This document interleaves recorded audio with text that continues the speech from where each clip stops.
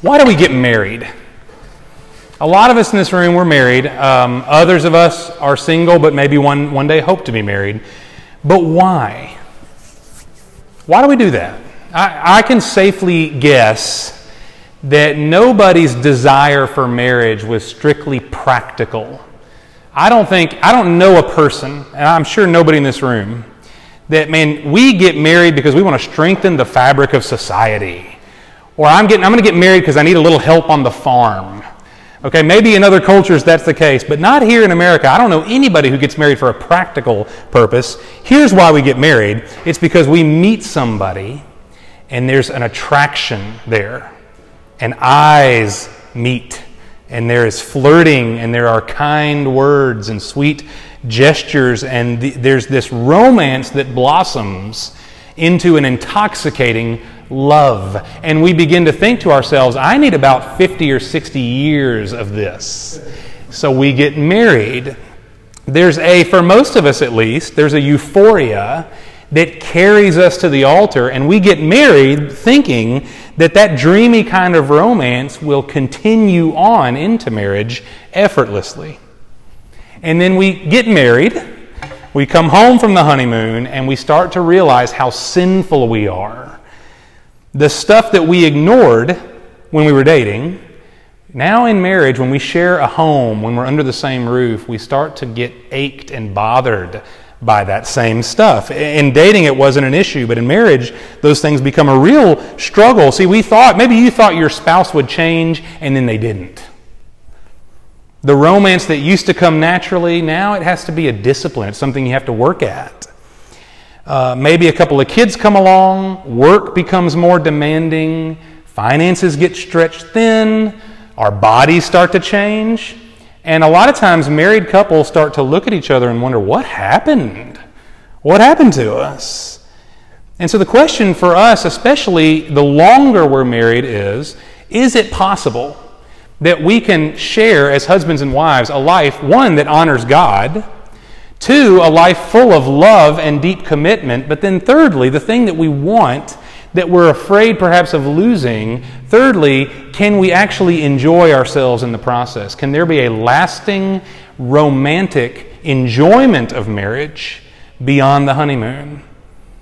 For a lot of folks, they just kind of shrug their shoulders and say, well, maybe for some, but not for me. I remember Jennifer and me, when we were engaged, we were at Germantown Presbyterian Church. We'd walk around hand in hand, just smiling from ear to ear, getting ready for the big day. And a lot of the older couples would look at us and say, just wait. Just wait. You know, this real snarky, just wait till you're like us, was the implication of what they were saying. And that really bothered me. I was like, it doesn't have to be that way, does it? But for a lot of people, that's their conclusion. And so the answer is yes. Yes, we can honor God and love one another and actually enjoy marriage for a lifetime, but it starts for us deep down. It starts down where the roots are and the very bottom of our hearts. It's not something that we can solve at the periodical rack at the Kroger checkout. You know, all those magazines that promise us a better marriage, better communication, better whatever. That's not the answer. That's not going to get us anywhere. We have to turn to the bedrock of what is true, which is the Word of God.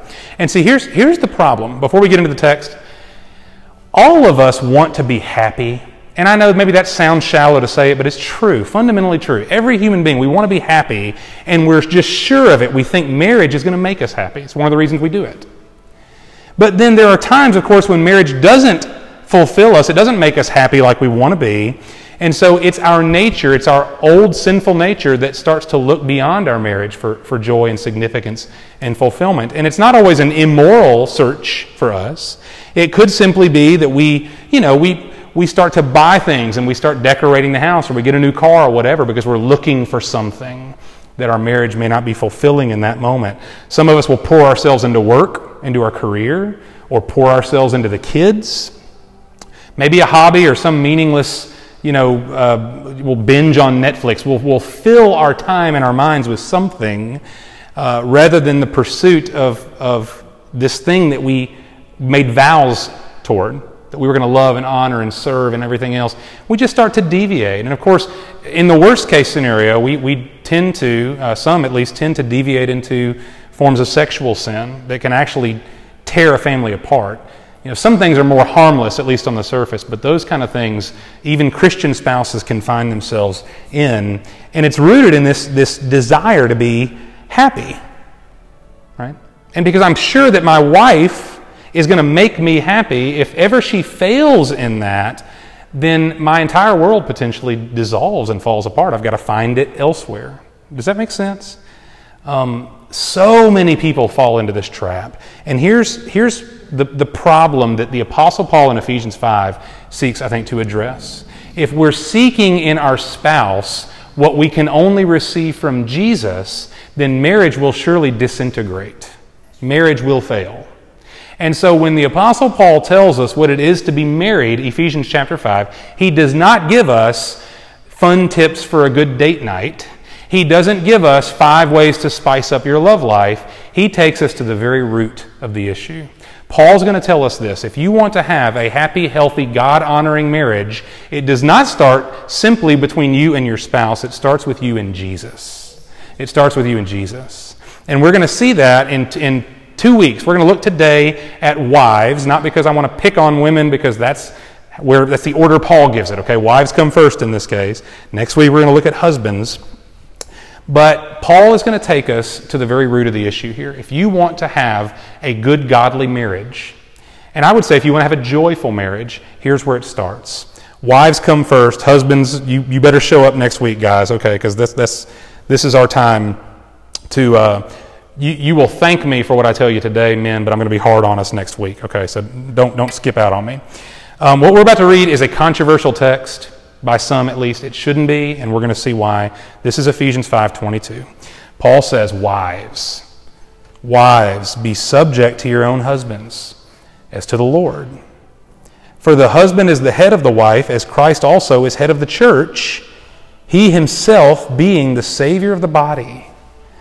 But as the church is subject to Christ, so also the wives ought to be to their husbands in everything.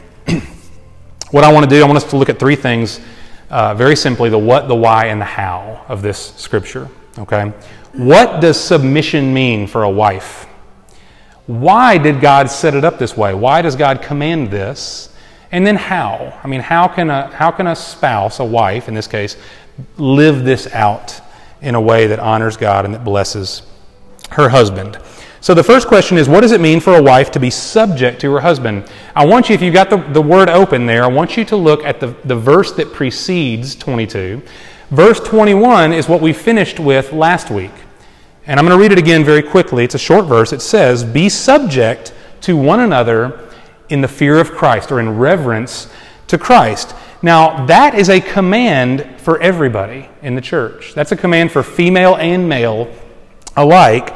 And what it means is that we all of us, out of our love for Christ, out of devotion to Him, we voluntarily come up under our brothers and sisters in Christ as an act of loving service and humility. That's what it is to be subject to one another in reverence to Jesus. Because I love Christ, I'm not going to live an egotistical life. I'm going to live a humble life of service to my brothers and sisters in the church. Okay? That's for all of us. It's an act of selfless love. Well, then Paul gets a little more specific. He's thinking not just of the church broadly, but he goes to the home in verse 22. And he says, wives, be subject to your husbands as to the Lord. You notice in both of these verses, 21 and 22, the anchor is the Lord. The anchor is Jesus. In both cases, Paul says, be subject because of Christ. And so when we talk about what marital submission is, we can say, first and foremost, most importantly, it's rooted in Christ. Ladies, it is not rooted in your husband as to how good of a husband he is or how much you think he deserves your submission and respect. And certainly Paul does not say, wives, submit to your husbands because he's smarter than you, or better or more valuable or more significant in God's eternal plan than you are. That is not what the Scripture says. And of course, that's where the controversy comes in. That's why so many people have a problem with a text like this, because their interpretation is, well, if wives have to submit to their husbands, that's repressive. That's unfair. That's male domination right there, and that's not the way it ought to be. Well, that's true. I mean, that would be a fair criticism if that's what the Bible was saying. But we need to understand this. Paul wrote this about 2,000 years ago. And when Jesus encountered women, when the apostles wrote letters to the church in the New Testament, there is no way for us to fathom how progressive that treatment of women actually was. In the cultures of the time, Christianity treated women with a dignity that had never been seen before. In 1 Peter 3, Peter speaks of marriage, and he says that we husbands ought to treat our wives as fellow heirs of the grace of life. That is to say that women are of equal dignity to men. Wives are of equal dignity to husbands. Paul says elsewhere that we are one in Christ Jesus, and therefore there is no male or female. That is to say, Christ makes no distinction in terms of dignity and honor. Female is the same as male. So when we talk about submission here, it's not subjugation, if that's the right word. It's not an inferiority, even a child to a parent would submit, or a slave to a master. That's not at all the case here. There's an equality that Paul has in mind when he says, wives, be subject to your husbands, because there's a greater good for which God designed us. It's not about inferiority. It's not about oppression. And I'll say this more importantly, wives, or future wives, your model for submission here, ultimately, your chief model for submission, I'm sure there are many wonderful examples of godly women in the Bible. I know there are. But your chief model is Jesus. It's a man. It's your Savior. And I want to show you how that's true. In verse 23, you see it in the middle of our section today. Jesus is called the Savior of the body, the Savior of the church. How did he become our Savior? Philippians 2 says he submitted himself to the Father. He subjected himself to the governing eternal will of God. Jesus became flesh and blood. He submitted himself to become a man. And then he shed that blood on the cross for the forgiveness of our sins and for eternal life in his name. And so Jesus actually models for us ultimately what submission is, what it looks like. And it's because he did it that you and I are even in this room having this conversation. Now, at any point in Jesus' ministry, or even on the cross, did he ever lose his dignity? Did he ever become inferior somehow? No. He maintained his dignity by pouring himself out for us. In some mysterious way, Jesus, in his most vulnerable, was still the powerful Son of God. Right? But he chose submission. And so when we look to this command, we ought to look to Christ first. That's why, wives, you are told, submit to your husbands as to the Lord, because he's our focus in this. Your husband is secondary. He's the beneficiary in your home, but Jesus is the focus and the model. So this, ladies, this is not repressive. This is not inferiority. This is for you a voluntary act of honor. You get to do this because this is how God has established it. And it is for you an act of devotion to Christ. Okay? That's what submission means here. Now, why did God set it up this way? That's a great question. Because if husbands and wives are equal, why does anybody have to submit to anybody? And I've heard that argument before. Why can't we just 50-50 this thing and share the leadership of the home? And that's a fair question. But I want you to look again at verse 23 and 24, because Paul's going to give us insight into the why here. He says, "For the husband is the head of the wife, as Christ also is the head of the church, he himself being the Savior of the body. But as the church is subject to Christ, so also the wives ought to be to their husbands in everything." Now these verses, they speak to God's order and his design. When we start to think about this, Bo is actually a great example of this. He'll say things to me that reflect this at times, and I appreciate it. God has an order for everything he does. Isn't that right? Everything he does. You consider the universe. I mean, moon, sun, stars, and sky. You consider the rotation of the planets. Everything in God's creation was orderly. If you read through Genesis 1 and 2, there was a specific order. It's a teleological way. That's an orderly way that God has established things. And it's not just in the creation. We see it in biology and the way life works. We see it in the seasons, although not so much here in Mississippi.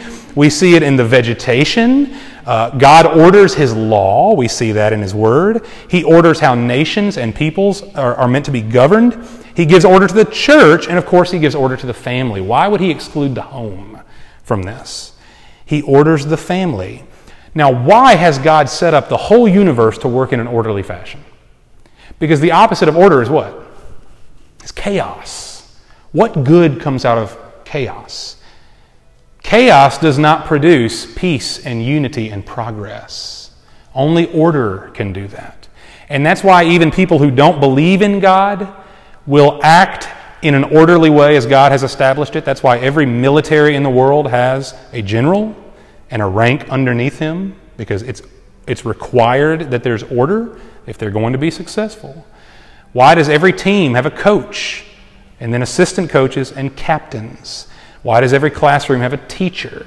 Because order is required if we're going to flourish as human beings. That's the way God designed it. Now, why did God make the husband the head of the wife? Because if we're truly equal and interdependent, how did He make that decision? Well, I'm sure there's a really good answer. The best answer I can give is that it's the wisest way God decided to establish His universe. It's the wisest way God chose to establish the home, and out of the home, ultimately, all of the fabric of society. It's the way God made it, because He viewed husbands and wives and children underneath them, He viewed that as proper order for the unity and the peace of the home. If there's a better answer, you come find me after church, and I'll submit a retraction next Sunday. I really think it's as simple as that. This is the wisdom of God given to us. It's the way He set it up, and therefore it's right. And one of the ways we know it's right is when we deviate from it.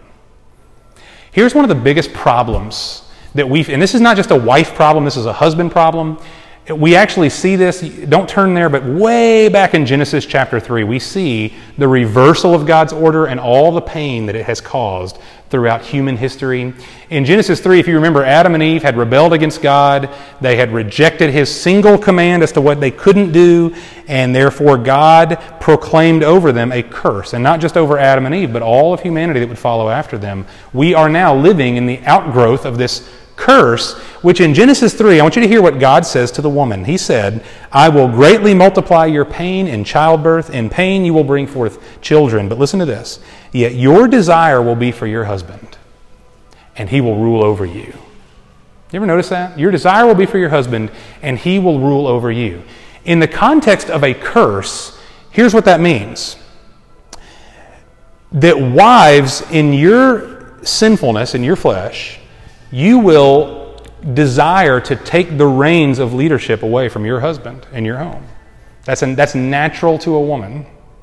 For men, part of that curse is he will rule over you. That is to say that for men, the temptation in our flesh is to dominate, is to shout down that woman and take control. And sadly, and most commonly, I think, we see this throughout culture and throughout history, is that men who live in that sin tend to become abusive. And that's where the repressive fear that a lot of women have with a verse like this comes into play. Because historically, men have done a terrible job of this, of becoming abusers, because we are living out of the curse as opposed to living from faith in Christ. And so we see this, though, when Genesis 3 plays itself out, when that curse plays itself out, that's when marriage falls apart. Because we have reversed roles.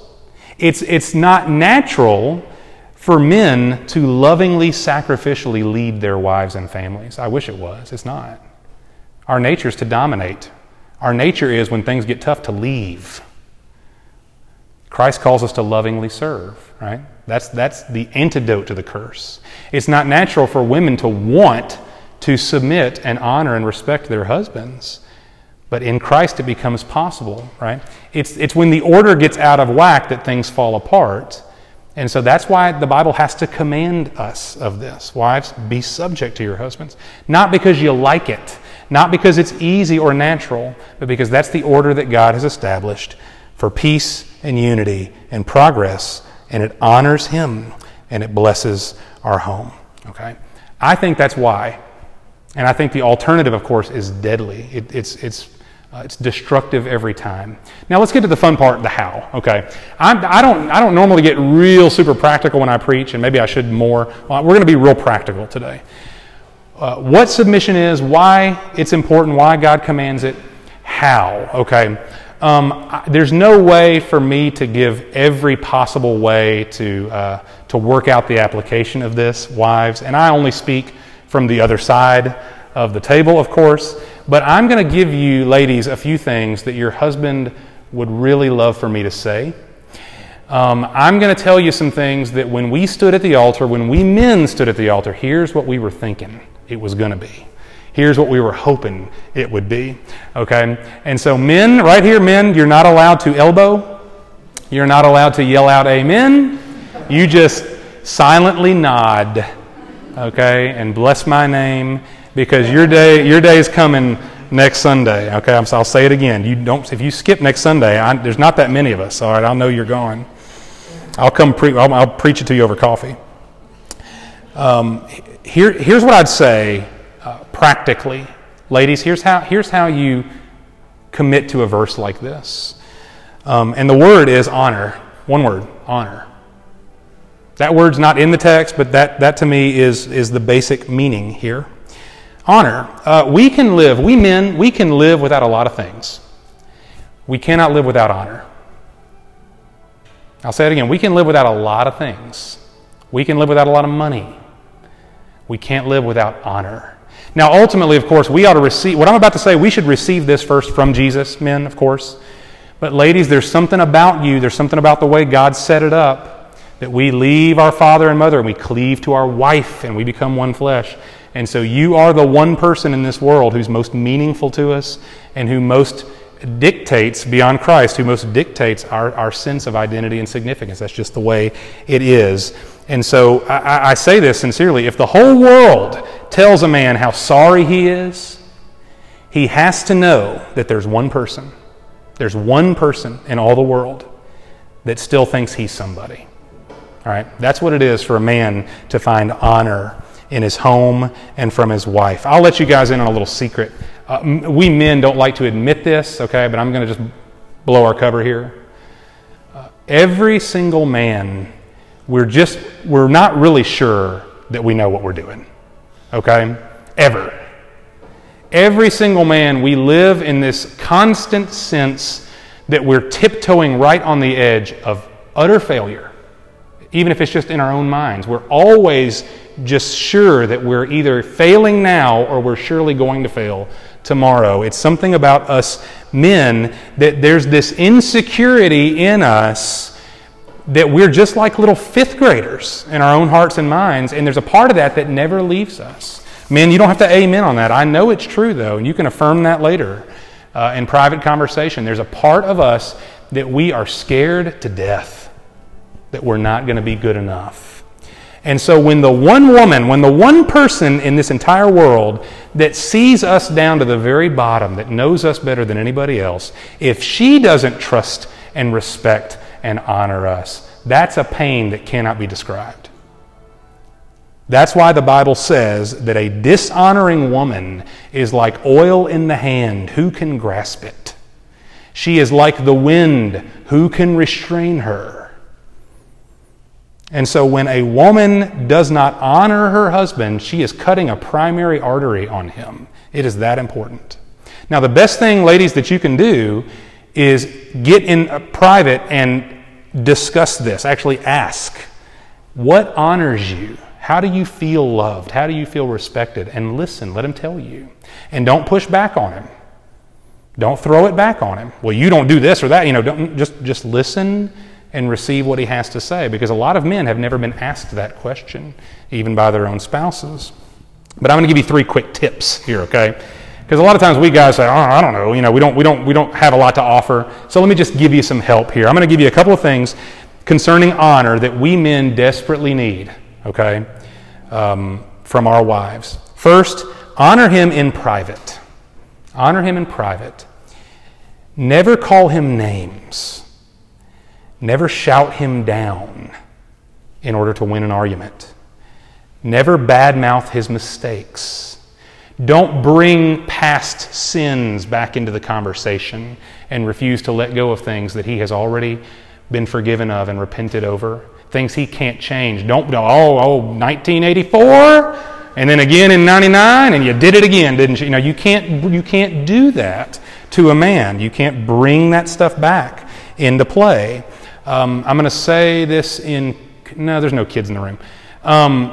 Don't withhold sexual fulfillment from him as a means of punishment, okay?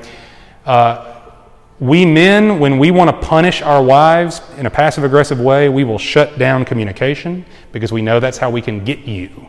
We just won't talk and listen, and that's not a good thing. That's a sin. Women, y'all know how to get us, don't you? Okay, it's real simple.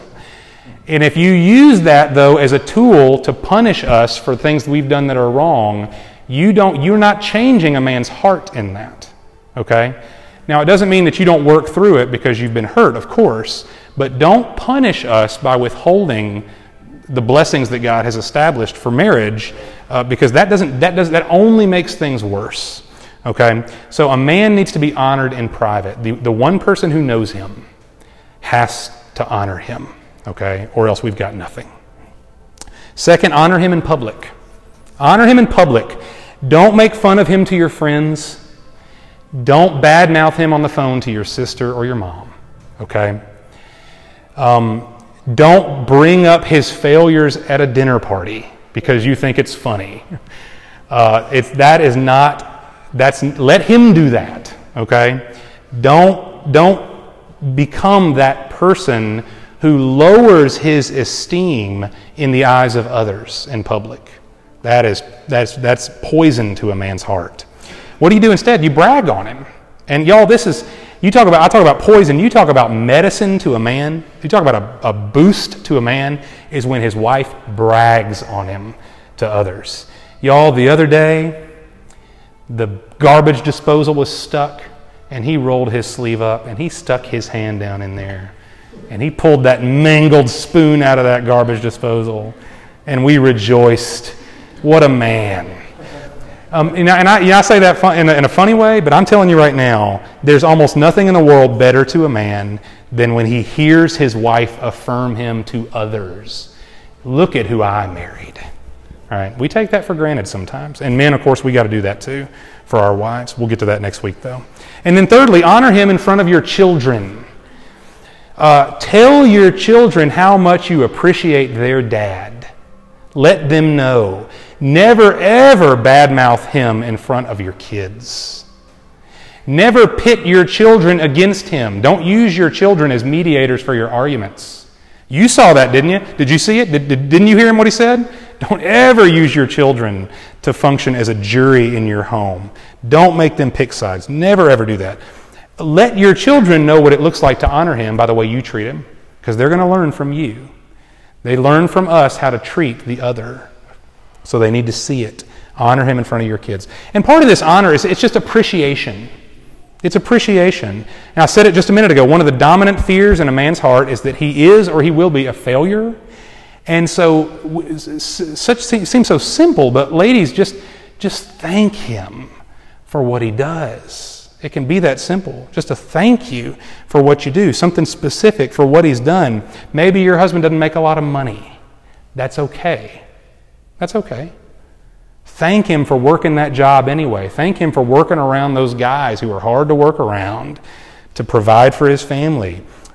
We need to know that we're good enough. Now, again, we receive that from Christ, foremost men, but ladies, you play a role in that. You reflect to us how Christ feels about us. If Jesus accepts us unconditionally, we need our spouses to do the same, and so we need to know that you believe in us. If a man makes a mistake, not a sin, but a mistake, he can't have his wife come around and say, I told you so. I knew it would happen. Did I tell you it was going to happen?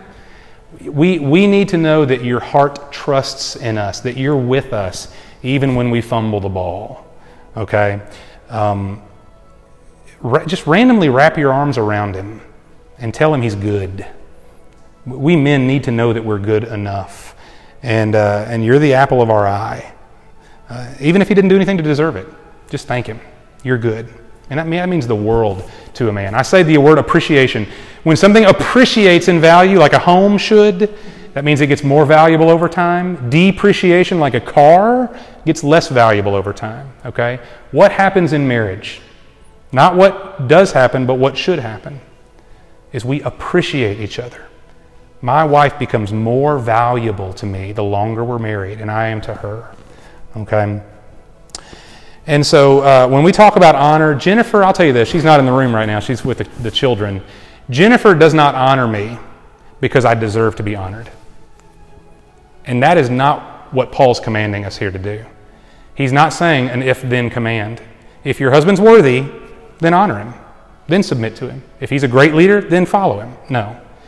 Jennifer doesn't honor me because I'm just this wonderful saint of a man, and she just wants to be in my glory. Okay? That has never happened. She honors me because she loves Jesus more than she loves me. And therefore she submits to me as to the Lord. He is her first and primary devotion, and therefore it's not all that difficult to submit to me even when I'm unworthy, because her higher devotion is already set. And so when Paul says, wives, be subject to your husbands, that's not a command to silently follow behind him like a puppy dog, right? That's not what it means. And it's certainly not a command to bear up under abuse and just take it. All right? What a horrible mistake that is to make. And I don't know if anybody in the room would resonate with that, or maybe you are counseling somebody, a friend or a relative, who is in an abusive situation. Don't you dare tell them, bear up under that, because that's what submission means. No, that's something that needs to be stopped. That's something that the whistle needs to be blown, and she needs to get to a safe place. Okay? Submission does not mean that you bear up under abuse and call it godliness. Okay? This is a call, Paul says, this is a call to unselfishly honor and love the man God has given you for covenant marriage. It sounds simple. It's not that simple, okay? Because it is a voluntary act that you have to take up every single day. And it is unto the Lord before it's unto your spouse. Now, guys, real quick, again, next week for us, okay? But here's our one little lesson, men, for today. We've seen this. This kind of submission is hard for her. Don't make it harder than it has to be, men. And I'm preaching to myself on this. We can make this a joy, not a burden. We can make her want to do this. A lot of that depends on how we treat her, right? And so if my wife has to submit to me because the Bible says so, then she's in a bad spot. She may do it anyway because she loves God, but I want to cultivate that for her, okay? I don't ever want Jennifer, reciting the 23rd Psalm whenever I walk into the room. Yea, though I walk through the valley of the shadow of death, I fear no evil. For that, I don't want her to ever view me as a hindrance or a burden to her. And so I can help her obey this. We all can. Last thing I'll say, ladies specifically, marriage is one of the places where we need the gospel of grace the most. All right? It's one of those places where we desperately need it. We need Christ. Everything we've just talked about, you can't do this from within your own resources. You just can't. It doesn't happen. You require a new heart. You require a transformation of mind, a constant renewal of mind that only the Lord Jesus can provide. Your spouse can't do this for you. Your spouse will not live up to this and be worthy of this kind of honor and appreciation and submission. It's got to come from Christ. And so the first step, the most important step for us today, is not a practical thing. It's a spiritual thing. You've got to take a step toward Jesus. And listen to what the Scripture says about Christ, that He died and He rose again for the forgiveness of your sins, to make you a child of God for all eternity. And what the Scripture says about Jesus is that He has made you His bride. That's the imagery that the Bible chooses. that we are the bride of Christ, and that as a groom, he has adorned you, ladies, in brilliant, pure white, blinding white. That's how pure you are because of Christ. And he has made you holy and blameless before him. Jesus is your groom in a way that no man can ever touch. And he makes this kind of earthly marriage possible. It's not within us to produce this. He can produce this, and him alone. And so, ladies, you've got to ask for a renovation of heart in this. You've got to pray, and I want to help lead you in prayer. Even as a man, I want to help lead you in prayer that your hearts would be first on pleasing God and walking with God before you get to the task of trying to love and honor and submit to your husband. That is a secondary reality. That is an outgrowth of the first. That's why it says, submit to him as to Christ. That when you are in line with Jesus, this secondary thing, as important as marriage is, it's secondary. It becomes not only possible, but I'd say it becomes very likely because you are a godly woman walking out godly marriage. And just, some of y'all have to take my word for this. It really becomes fun when we do it God's way. All right? It's not just pure and gracious. It's enjoyable because that's the way he set it up. So I'm going to pray. I'm going to lead the ladies in prayer the best I can here. Men, pray for them right now. Some of you men need to pray for your future wife perhaps right now. But we're going to ask that God would do a work in us that we cannot do without him. And so, Father, we ask right now, I ask on behalf of these precious women created in your image, made to glorify you, not first and foremost as wives, but first and foremost as your daughters, that you gladly shed your blood, Jesus Christ, for the life of these women. And having saved them, Lord, having made them holy and blameless and spotless, having not counted any of their sins against them, Lord, you have now called them into this special office, this special function, unique to human beings. No other creature knows this blessing, the blessing of marriage, the blessing of being a wife. No angel knows this blessing. It's unique to us. Father, would you make it that for every wife and future wife, perhaps in this room, that, Lord, you would so center their hearts on you, Jesus Christ, as their groom, as their Savior, that, Lord, everything else becomes secondary to that. I pray, Lord, that they would not look to their husbands as their identity or their fulfillment or their significance. We can't do that. No man can do that. But that, Lord, that they would find those things in you. And having found, Lord, the deepest roots of their hearts, Lord, being planted down into Christ, I pray, Lord, that they then would have nothing that they really need from the man that they've committed their lives to. But that they would be able to enjoy the fruit of a secure identity that is found in the Lord. And now, in a supernatural way, Lord, they would be able to obey your word and lovingly, voluntarily come up under that man. Father, I know this because I'm a sinner too. Everything in us pushes against this. We don't want to do this. Any more than a man likes to submit to his boss or the government. Nobody likes to submit. So, Father, you've got to change us. You've got to show us, Lord, what the Bible doesn't mean, but also show us what it does mean, that this is a blessing. This is the way you've ordered it for flourishing and for delight. And so, Father, I pray for the preciousness of this role of wife and mother. Father, would you show us just how wonderful it is when we do it your way, when we obey you, and Lord, when two play at this game. And so for us as husbands, Father, show us what it is to cultivate this kind of heart in our wives. We shouldn't just expect this, Father. We should promote this in how we live. And Lord, we just beg for your help in this.